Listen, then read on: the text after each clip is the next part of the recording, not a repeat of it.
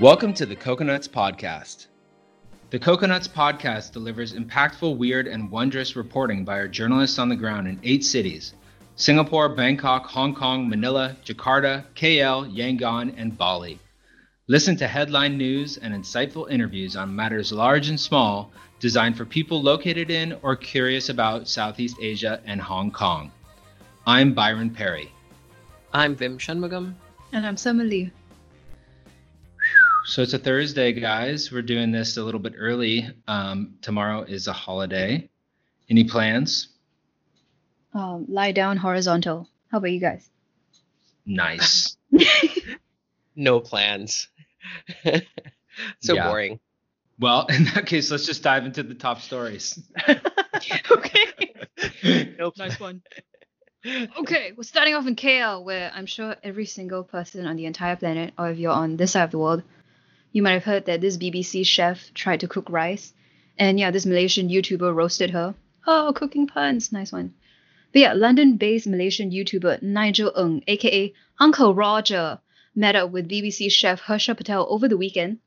And this is just weeks after he roasted her on YouTube over an egg fried rice recipe that drew flack. And yeah, according to an Instagram post by Patel 2 days ago, the pair met up amicably over dinner to discuss a potential video collaboration with each other. And yeah, he said, go follow her. Harsha is really good. She's a great presenter. She's funny. But don't post anything mean on her Instagram, okay? Otherwise, Uncle Roger will come for you. And yeah, that's exactly what he was saying in the video post. And yeah, so Collab. They're going to collab. Yeah, man. And yeah, did you guys see the clip of her like cooking rice? It was criminal. It was a bit disappointing because she's like Indian. I thought she would know how to cook rice and not that way, right? Right. Yeah, and you know, just as white people doing that, yeah, par for the course. Boil your rice, then wash it off again, boil it again, yeah. Okay, I'm glad you said that and not me, because like, I was gonna, but you know. But yeah, okay, so just from the Twitter discourse, as is, you know, my second job that I moonlight at, just reporting what's on Twitter. Some people pointed out that that's how you prepare rice for biryani, apparently. Okay, yeah, makes total sense then. Then I should shut the hell up. yeah, but you know, this is an egg fried rice recipe, so I see why all the Chinese people, my Chinese brethren, would get upset. Yeah. Yeah. It did look very just cringy to see cooked white rice being washed. It was strange. It didn't work. That rice was wet, and then she used a colander to drain it off and then like rehydrate it. Like, I don't know, like I can cook at a normal level, but you know, I thought that was just some like high level stuff that I didn't understand. But yeah, interesting. It's nice to see that they reconciled, you know. It's the rare like viral outrage cycle where you know, they actually, the person who flamed somebody else, they meet each other and something kind of pleasant comes out of it. Mm-hmm. Together we'll like take over the world and like educate everybody as to how not to cook rice. Yeah, it's a worthy cause. Me and my Asian ass is happy. I've always heard that for fried rice you need to have like not stale rice but like day old rice or something. Yes, as the authority, as a Chinese person, like we like to use like overnight rice, so like you put it in the fridge for a while. Hard. Yeah, man. Right. Yeah. That's the stuff. Otherwise, it's just gonna fall apart when you fry it. Mm-hmm. Yeah. You know, if it's like overly cooked or overly moist or overly mushy and drained in a colander. Yeah, and you get a nice chow on the bottom, people. That's what we're after. The wok hei. Okay. Nice one. Uncle Roger knows that one. In her defense, like I'm also Indian and I have no idea how to make rice. So it doesn't. It's not like rice. She is a cooking show host, though, right? Yeah, on BBC. Damn. Yeah. Well, maybe that's the way. I mean, is that generally? I don't really know this, so I think I'm kind of talking out of my ass. But you said that's how you make rice for biryani, so maybe the Indian way of making rice is different, and you wash it after you cook it. I don't know. I have no clue. Yeah, I guess it depends on the grain as well. Like I don't know the science, but like basmati or something. Wait, so you wash it up after it's cooked? That was what the whole outrage was about. She washed her rice after she cooked it. What I meant was like in biryani. I don't think it is though. In biryani, because you cook the meat in the rice. Like, for a dum biryani. I don't think you True wash it up that. after. Yeah. To So I'm be not fair, sure. I love biryani, and I've watched some biryani making recipes on YouTube from seemingly very knowledgeable, authentic folks that I think are in India, and they didn't watch rice Yeah. either. I don't know, man. Controversy. Over rice. Well, to switch gears, some positive news coming out of Thailand. And if you're Thai, it's time to be proud because the global COVID-19 index has ranked Thailand as number one for the pandemic recovery. So the Kingdom of Thailand went against South Korea, Latvia, Malaysia, Taiwan, and New Zealand and came up on top as the number one ranked country. So yeah, I think Thailand has done a lot of things right to get their country recovering. I've been very skeptical of this, I have to say. I think I said that earlier. I'm just kind of like, really? Everything I know about Thailand? Well, I'll shut up. But Yeah. I think it's one of those things where it definitely does seem like the pandemic has really not hit Thailand in the way that it has other places. But I guess what I'm skeptical about is how much their actual management of it has been the cause of that. Someday maybe we'll find out. There will be studies written. But there was a story in the New York Times that was saying that like people are even talking about the genetics of people in like the Mekong area because like Cambodia and Laos also have not been hit very hard. Yeah. Yeah, it is interesting. Yeah, the whole region, like Vietnam, Laos, Cambodia, have done a pretty decent job in general. Whether it's like you said, whether it's due to the management of it or just just being spread out, perhaps. Sure. Yes. But yeah, I mean, there are definitely no U.S. Yeah. First, probably at the bottom of that index. Nowhere is worse than my country and Vim's country. It's absolute shambles. Absolute shambles. Especially the White House. Especially what? The White House? No. Oh yeah, total shambles. Absolute shambles. Too soon. No, it's if you know me, you know I hate Donald Trump with every fiber of my being. But this is not a podcast about hating Donald Trump. If only. Anyway, moving on to Bali, where there was a bit of a scandal. An American fugitive, speaking of my countrymen, was arrested and accused of making porn to support himself as he was stuck in Bali during the pandemic. So more great behavior from Americans.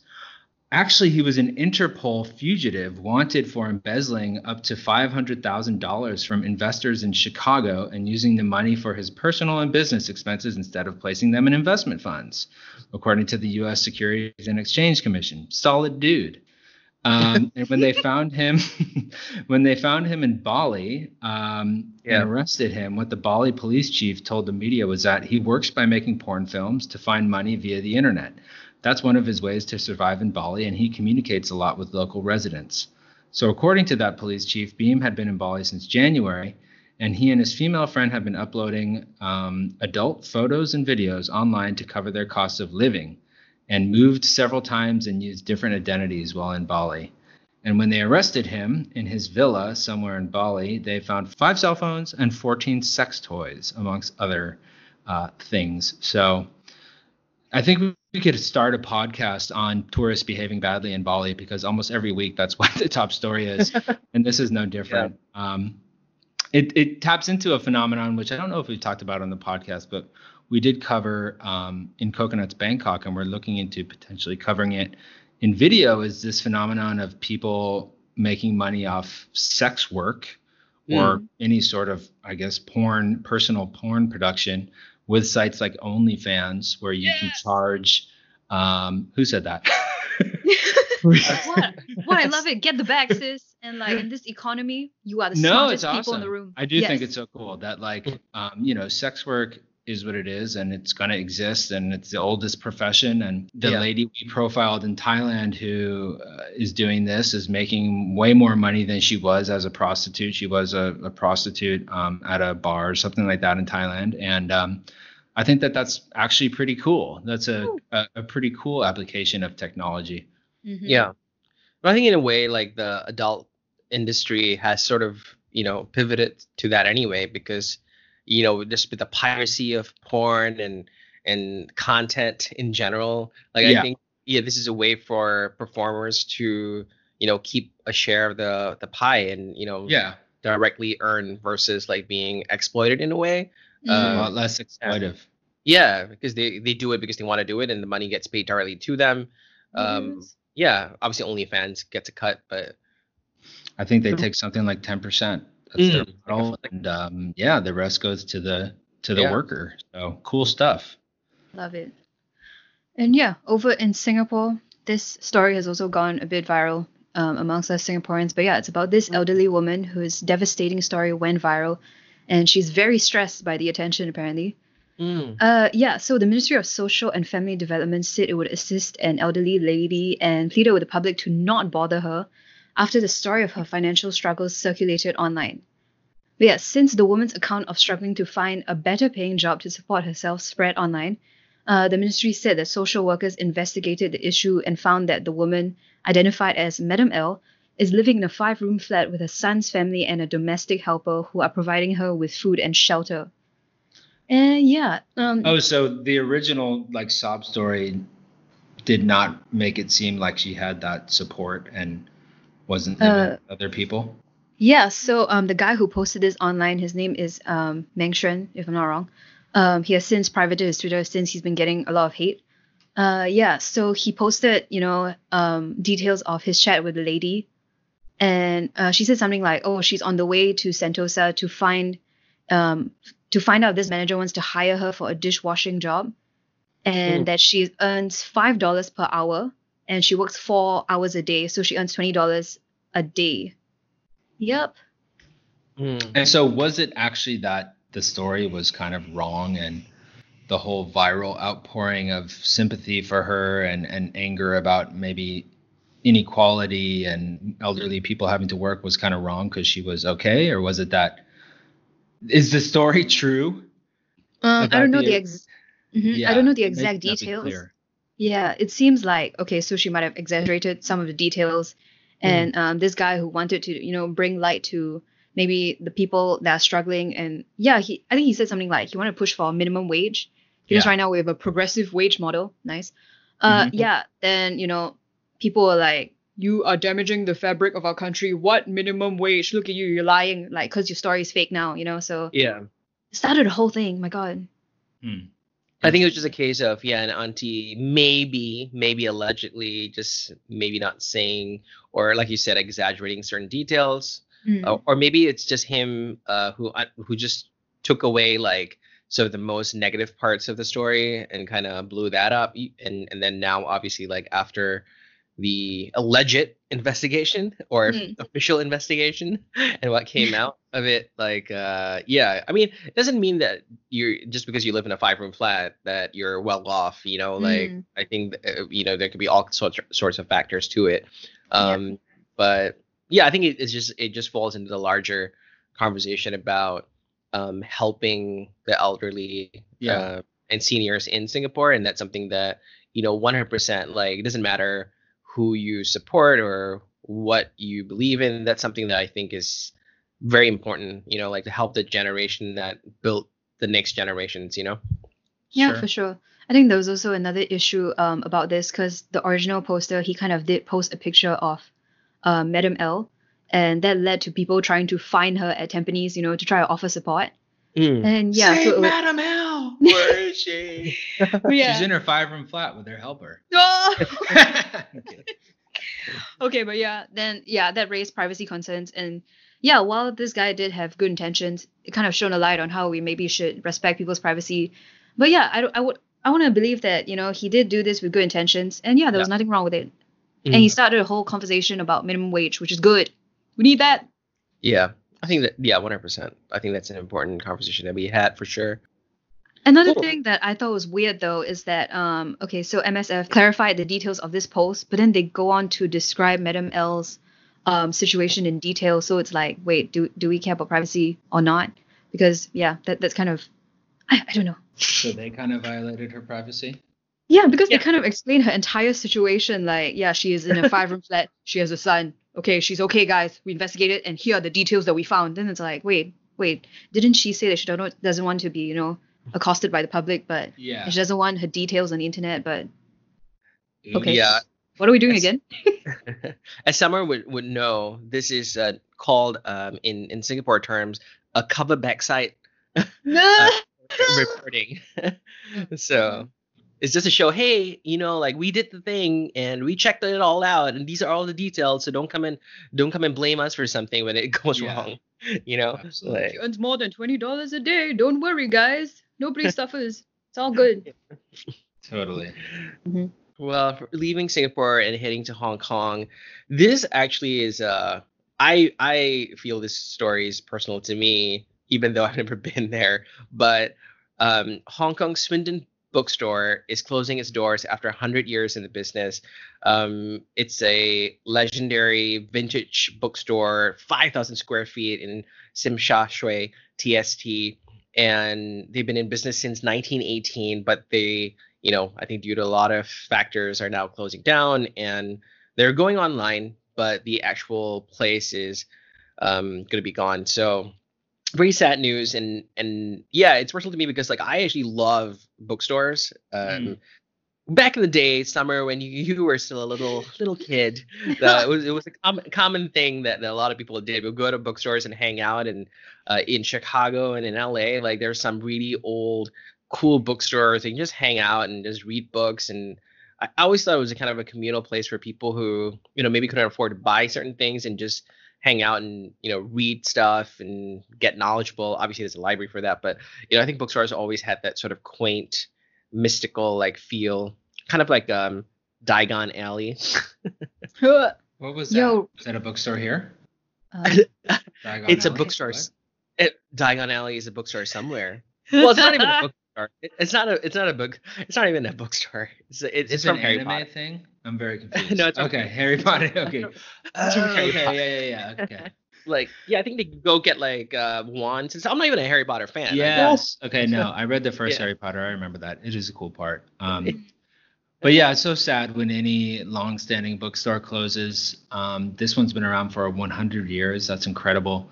I hate it. It sucks. I love physical books. I make a real point to read physical books rather than ebooks or whatever they're selling these days. And I feel like it's such a nice break working in online media to read a physical book. So R.I.P. Swindon. So sad. Yeah. On to KL again. Our biggest story of the week was the guilty conviction of former Prime Minister Najib Razak for his involvement in the 1MDB corruption scandal. For those that don't know, I'm not going to get super into it, but long story short, I think I can say this, or maybe I'll just throw in allegedly, but Najib Razak, a bunch of other people, one of the main alleged masterminds being Joe Low, embezzled something to the tune of $5 billion from Malaysia's sovereign wealth fund, which was called 1MDB, almost directly into their own pockets. They funneled it through various shell companies in Abu Dhabi and I think Singapore and the Seychelles, etc. But it really was, I read the book $1 Billion Whale, which is about it, written by a Wall Street Journal reporter, and I've been following it really since it began, this scandal, and it really is one of the most brazen and in a lot of ways just pure theft right out of the coffers of the government and out of the taxpayer's dollar in Malaysia. So Najib Razak was removed from power by an election, I believe it was in 2018. But earlier this week, he was found guilty of charges involving the transfer of $10 million into his personal bank account. So this was just one micro part of the several $1 billion which were embezzled. I believe there was a transfer into his account, which apparently this is not covering. That was something like $790 million or something like that. So the verdict delivered in Kuala Lumpur's High Court today found him guilty of all 7 charges that he was facing, including alleged criminal breach of trust and money laundering. And later that evening, he was sentenced to, I believe, 12 years in jail. So everybody really couldn't believe it because this was a guy who was the most powerful person in the country, probably, still is one of the most powerful. There is a lot of corruption in Malaysia and in many countries, as we know. People couldn't imagine that Najib, or Jibby, as they call him affectionately, would ever face the music and ever, be convicted of this alleged crime. But it seems he has been convicted. He has been sentenced. He's appealing, so he's out on bail. He's not in jail right now, but and anything can happen. I was actually just talking to somebody about this at lunch, that a friend of a friend is a Malaysian who knows a lot about politics there, and said it really could. He could get out of this still. But yeah, speaking of which, another story that we did after the sentencing, Najib Razak's daughter said, "This is not the end," and said on her Instagram, "This is not the end, guys. We are disappointed, but we won't quit," said Nuriana Najwa Najib. It's been a very long and emotional past 48 hours, but all the messages of prayer and hope and encouragement are keeping us steady. Today is another day, and another day brings endless possibilities if we keep our spirits up, inshallah. Wait, what possibilities of what? You're trying to... Is it a threat? So yeah, he was sentenced to 12 years jail and fined 210 million ringgit, which is about 50 million USD. Mm-hmm. He's appealing, and he's allowed to be out on bail. But let's see how things go. It could really go either way, that he does end up serving any jail time or not, because he's still an incredibly powerful guy. But I think even just the symbolic conviction is a big step for people who have been following this for years. I know the Wall Street Journal reporter was like, his reporting was a part of this. They broke out into the open, with various bank transfer documents that this, alleged embezzlement had happened. So, yeah, I guess a bit of good news, I would say, from Malaysia. Yay. Yeah, it's a long-standing. I mean, this is going to get really deep, but yeah, it's going to be one of those things where it could be like a landmark decision for the future of that country. Mm-hmm. Cool. Well, on to our feature interview of the week, guys. We are interviewing Ilyas Sholihyn. I hope I said that correctly. Who is the former Coconut Singapore managing editor. Now he's working at Asia One, one of the leading news websites in Singapore, covering gaming and all things digital. Let's see if we can get Ilyas on the line. We're going to talk about gaming and esports in Southeast Asia.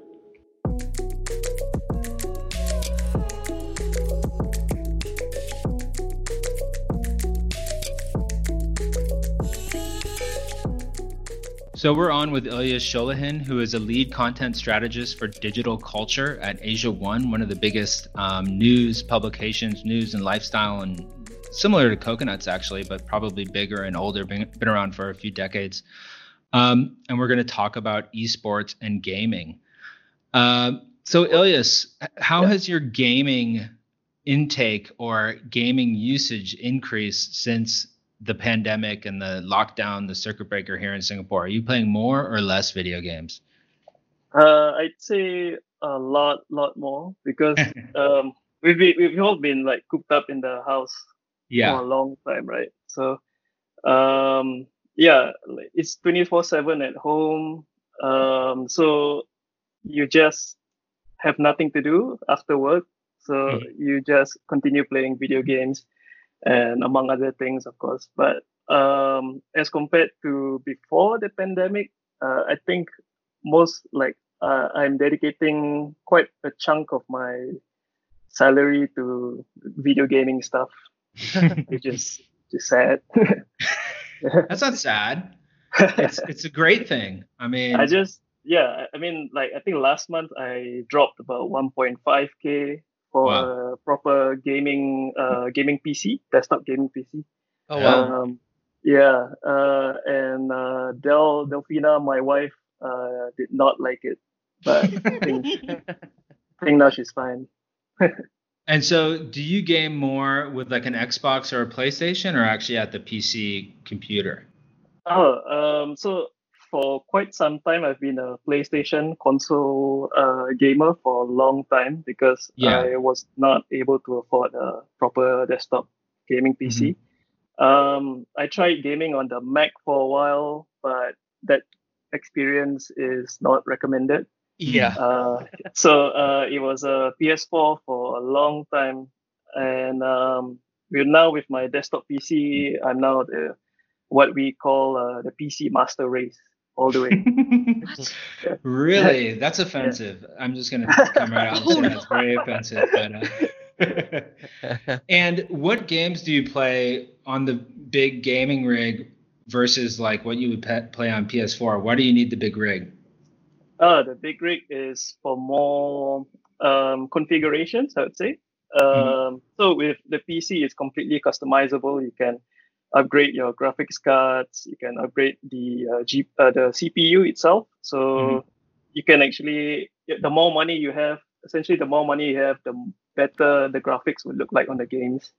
And of course, if you prefer the mouse and keyboard controls, PC would be the best. Consoles, you can't do that. You can only use the game pads. And for first-person shooters, especially mouse and keyboards are always the best, better than controller. Yep. And what's the top first-person shooter? Or what do you play? Right now, it's all about Call of Duty Modern Warfare. Okay. Yeah. A classic. It's a classic. And with the PC rig, I've been playing a lot of Call of Duty multiplayer, and there's this, and I think the game has a new mode, Battle Royale mode, where I think there's 100 players on one map, and then we just take turns killing each other until the top person remains. Vim, are you a gamer? Loosely. I probably was like, I mean, I'm gonna age myself. Probably back in the day a little bit more. I still play some games when I need to. Sure. Like for example, like Final Fantasy. Yes. It's a remake. Like there's a remake on the PS4. Like that's one that you have to play. Like as a video gamer, like if you don't, then it's blasphemy. So. Wow. True gamer. Yeah. And Summer, so Ilyas, by the way, you're on with Vim and Summer, who are both here in Singapore. Summer, are you a gamer? Hell yeah, because like you should see my island on Animal Crossing. It looks super badass. Yeah, man. Nice. So you're an Animal Crosser. What is an Animal Crossing player called? Are they an Animal Crosser? I have no idea, but the community is fun. Like all you do is like catch fish and shake trees. That was really useful during Circuit Breaker, by the way. Like when we couldn't go outside and look at actual trees, like this was my escape. It's the only thing I had. Despite that description, it's actually quite nice to play Animal Crossing. It is beautiful. Like there's like freaking auroras and shit. And with this update they just released today, there's like freaking fireworks. Are you serious? Oh wow. You can play with Brie Larson. Like she just joined YouTube, started a new channel, and like one of her first videos is her playing Animal Crossing and getting people to play with her. So you know what that is? That is taste. Taste. Captain Marvel herself. And Summer, so are you still playing Animal Crossing regularly? Yeah, dude, you have to log in every day to keep up your streak. Like you get a few you get credits. Like it's called Nook Miles. Only the real people understand. It's so important, man. I'm such a noob when it comes to all this stuff. I must say, I haven't played games in many years. Last time I played a game, I think was at 1980 bar, which I just walked by in Singapore. I was remembering Street Fighter and stuff was fun there. Yeah, I mean there's always the sort of like return of the retro games, right? Like there were a few consoles that were re-released the last couple years. I think the Sega Genesis Mini Genesis, PS1, Nintendo NES, NES, and Sonic the Hedgehog got revamped. Yep. Hell yeah. You're a Sonic guy, right, Ilyas? Yeah. So a bit of a background. The first game I played ever was Sonic the Hedgehog 2. Awesome. There was So a lot of my childhood memories involve sitting down in front of a hand-me-down CRT TV and a hand-me-down Sega Genesis. I think my cousin passed it to me. That was my first game. I just played Sonic the Hedgehog a lot, and my sister was playing Tails, I think. So that's really whatever that first game is that you ever got really into, is something that's going to stick with you for your life. Because for me, it was definitely Street Fighter. Oh wow. Although even maybe Mario, I guess, was pretty damn huge before that. But I think I liked Street Fighter more, and I loved. I never had video games in my house growing up. My parents wouldn't get me them, so I was always just going over to people's house, kind of to play video games. I was using them. I don't care about hanging out with you, man. Let's get the Street Fighter going. Yeah, it was a very communal thing. I think back in the day, yeah, I think like a lot of us like probably couldn't afford them, and you know the kid who had the video games was like the most popular kid in school. We'd be like, hey, man, what are you doing this weekend? You know, like everyone invites themselves over. So I think it's such a community, I feel. Do you feel like the kid who had the best video game systems and the newest games also had like the most junk food and snacks? Because it was definitely like that for me, that like it was a double whammy. I could go over there and play Street Fighter and play all these various games, and you'd have like Gushers and what else? Oreos, soda. Gusher. I feel like it's the same parent that gets their kid all the latest video games when they're like 7 is also not going to have an issue with pumping them full of tasty, sugary junk food. But Ilyas, so tell us about, obviously in your role, covering gaming is something that you do, and so you know a lot about it. Singapore seems to be a big hub of the esports and gaming industry. I know that's a huge subject, but again, I don't follow it too closely myself. Like, what are people talking about in Singapore's gaming scene right now? And why is Singapore such a hub of gaming? And what's the scene like in Singapore for gaming and esports?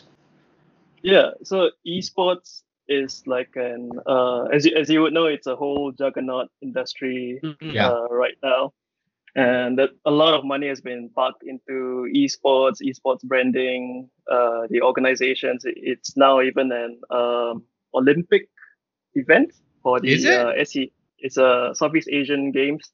For last year, they had they were like teams from Southeast Asia. They were competing in Dota 2, League of Legends. Wow. Yeah. So I wouldn't say I'm an esports nut, though I do enjoy a game or two of Dota 2 once in a while. I can probably say that in terms of talent and player base, the esports scene is I would say bigger in outside Singapore. Oh, okay. So I'm wrong. It's not a hub. No. Yeah. So in terms of talent and player base, you can find a lot of these hardcore gamers in Indonesia, Thailand, Vietnam, and Philippines. Yeah. And because these countries, they don't really have a stable access to electricity, Wi-Fi, expensive gaming rigs, gaming PCs, so they are kind of limited in those parts. So mobile gaming is actually their platform of choice for gamers in Indonesia, Thailand, Vietnam, and Philippines. So you see games like Mobile Legends and PUBG Mobile. Those are huge in Southeast Asia, but not really. A little bit in Singapore, but though they have a bigger fan base outside. But to your point about Singapore being a hub, you are absolutely correct, because Singapore is where corporate brands, they like to park the money for esports in Singapore. Yeah. Because Singapore is considered like a stable regional hub in Southeast Asia. So you see a lot of organizations and bodies being set up and actually based around here. So you see, I think late last year, there was this organization called the Global Esports Federation, launched in Singapore last year as it's like a body to bring esports to an Olympic level. It's held by a Singaporean National Olympics Committee guy. I forgot his name. Even before this Global Esports Federation was formed, there's a couple of organizations in Singapore called the Singapore Esports Association and the Singapore Cybersports and Online Gaming Association, long names. All of them, they want a piece of the esports pie ever since the scene has started. I think 5-ish years ago. Yeah, and then even recently, the biggest event that I've been to last year was the first ever One Esports Dota 2 World Pro Invitational. Yeah, So that was one of the biggest Dota 2 professional Dota 2 tournaments in Southeast Asia. It featured a lot of professional Dota 2 athletes from all over the world. Athletes, I like that. Yeah, yes. That's what they call them. It's an e-sport. Yeah, it is. Yeah. It was held. It was held at the Singapore Indoor Stadium last year, and it was a really huge thing. If you were there, you wouldn't believe, wow, this is where gaming is right now. So did you go to that, Ilyas? I was there taking pictures and speaking to some of the athletes. Yeah. How many? How many people attended? Like, was it sold out?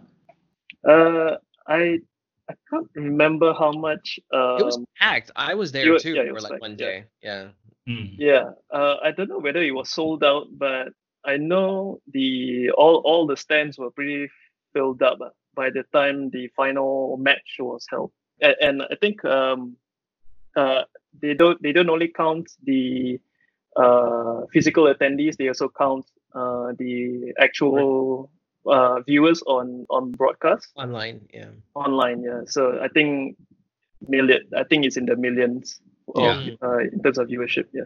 I have a question about the breakdown of, I mean, this is probably a little bit more technical, but a lot of these, obviously there are a lot of leagues, I mean, a lot of tournaments, and they play Fortnite, League of Legends and all that stuff. And they actually have teams and people that sponsor them, right? They have salaries and stuff, and how does that I mean, I guess what is that now the norm? I know Shaq, for example, Shaq and Rick Fox, from the Lakers back in the day, they own teams, right? They own the teams that go out and compete and stuff.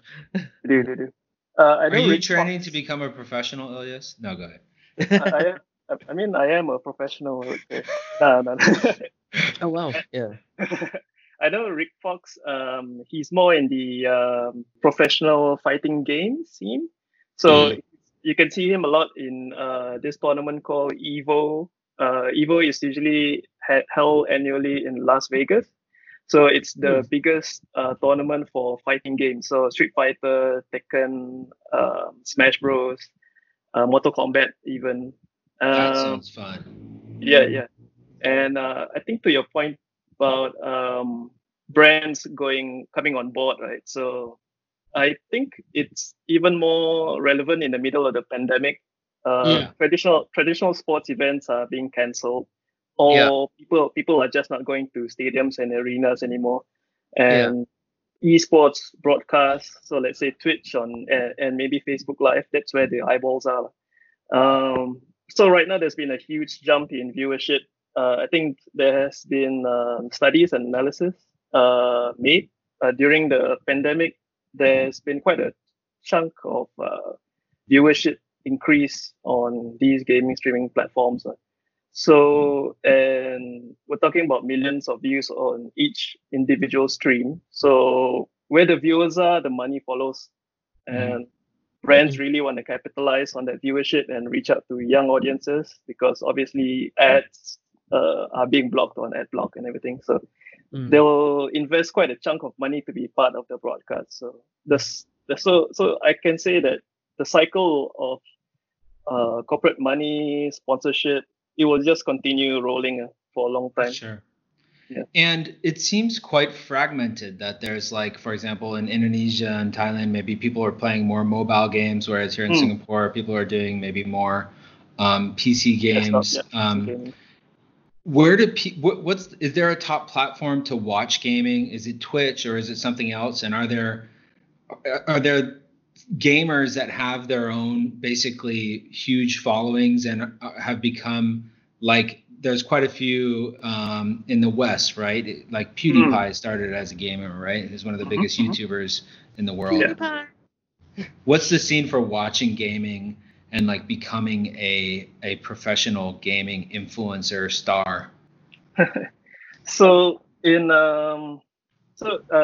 talking about Twitch. Twitch is bigger in the States and I think Northern America, Canada, and all that. Maybe Russia. But Twitch doesn't really have a huge impact in Southeast Asia.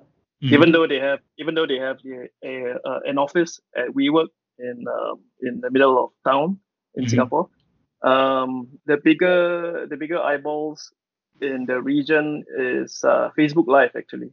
So Facebook, so Facebook gaming is huge in the region. So you would see a lot of these Indonesian streamers, Filipino streamers. They would just directly broadcast their streams onto Facebook, and they really get quite a lot of viewership and sponsors as well.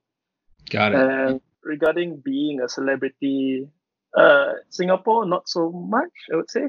I think it's easier to have a bigger because you have a bigger player base in places like Indonesia, Vietnam, Philippines. They would have an easier time to be celebrities. In Singapore, you need to know the right people, I guess. You need to get signed under the right teams who have the right connections to organizations. But I think even before esports became such a juggernaut, we did have one Singaporean so-called celebrity gamer. He was featured in a documentary by Valve. So Valve is this are the makers of Dota 2, and they had this very good documentary called Free to Play. It's all about about three or four professional Dota 2 athletes from all around the world, and this Singaporean guy is one of them. And they really documented his rise in Singapore, his life in Singapore, and I think he was the first big celebrity coming out from here. Cool. And from the other countries, is there any gamer in Indonesia or Thailand or anywhere that's quite huge with millions of fans? Or does that exist, or maybe not yet, but it probably will soon? I think there's no one individual who's a big name, but I think people do recognize teams.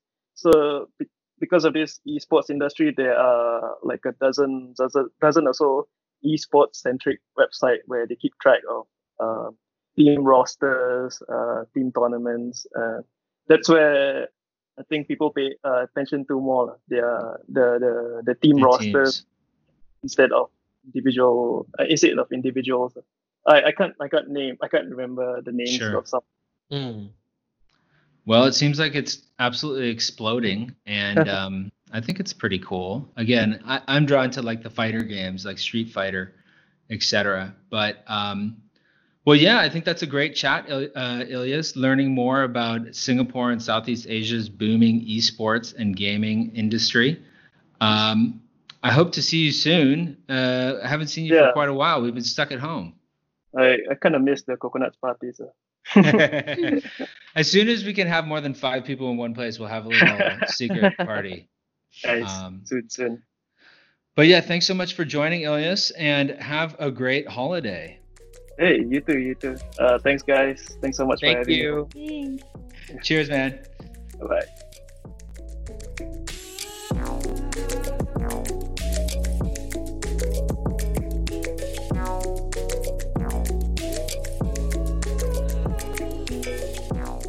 Very interesting. I didn't know you guys were gamers. Summer's an Animal Crosser. Vim is a Final Fantasy fighter. Is that what you call him? To be honest, I'm like a college douche. I play Madden. I play Madden and largely Madden and FIFA. and FIFA and the Final Fantasy stuff. NHL I used to, but I'm really bad at NHL. NHL is so fun. I mean, I should say I played a shitload of sports video games for sure. Total college douche. Yeah, Madden actually the one is I stopped playing earlier because I got really uninterested in football, but FIFA and NHL. Yeah, same. I still you always say don't buy sports games because they're the ones that drop in value the quickest, but you just can't learn after a while you're I'm gonna get it in 2020, I'm gonna get it in 2021, and then 2020 just keeps on going. Such a racket. Single, although back when I paid much more attention, it did seem they improved it every year and changes with the players, so it was worth it. And recurring revenue stream, $60 per year, right? Per person. Yeah, and you could do like, sort of like a live draft with your friends and, make your own teams and all that stuff. So, yeah. Yeah, I think it's super interesting. Like I know I don't follow the gaming world too much, but yeah, it's interesting because like I think last year or the year before they were thinking about like introducing like drug testing in in leagues They because people are should. taking like Adderall and like Valium and they're totally taking stimulants, Yeah. Or lots I feel like every month I see a story about somebody dying who's been playing games for like 48 hours straight.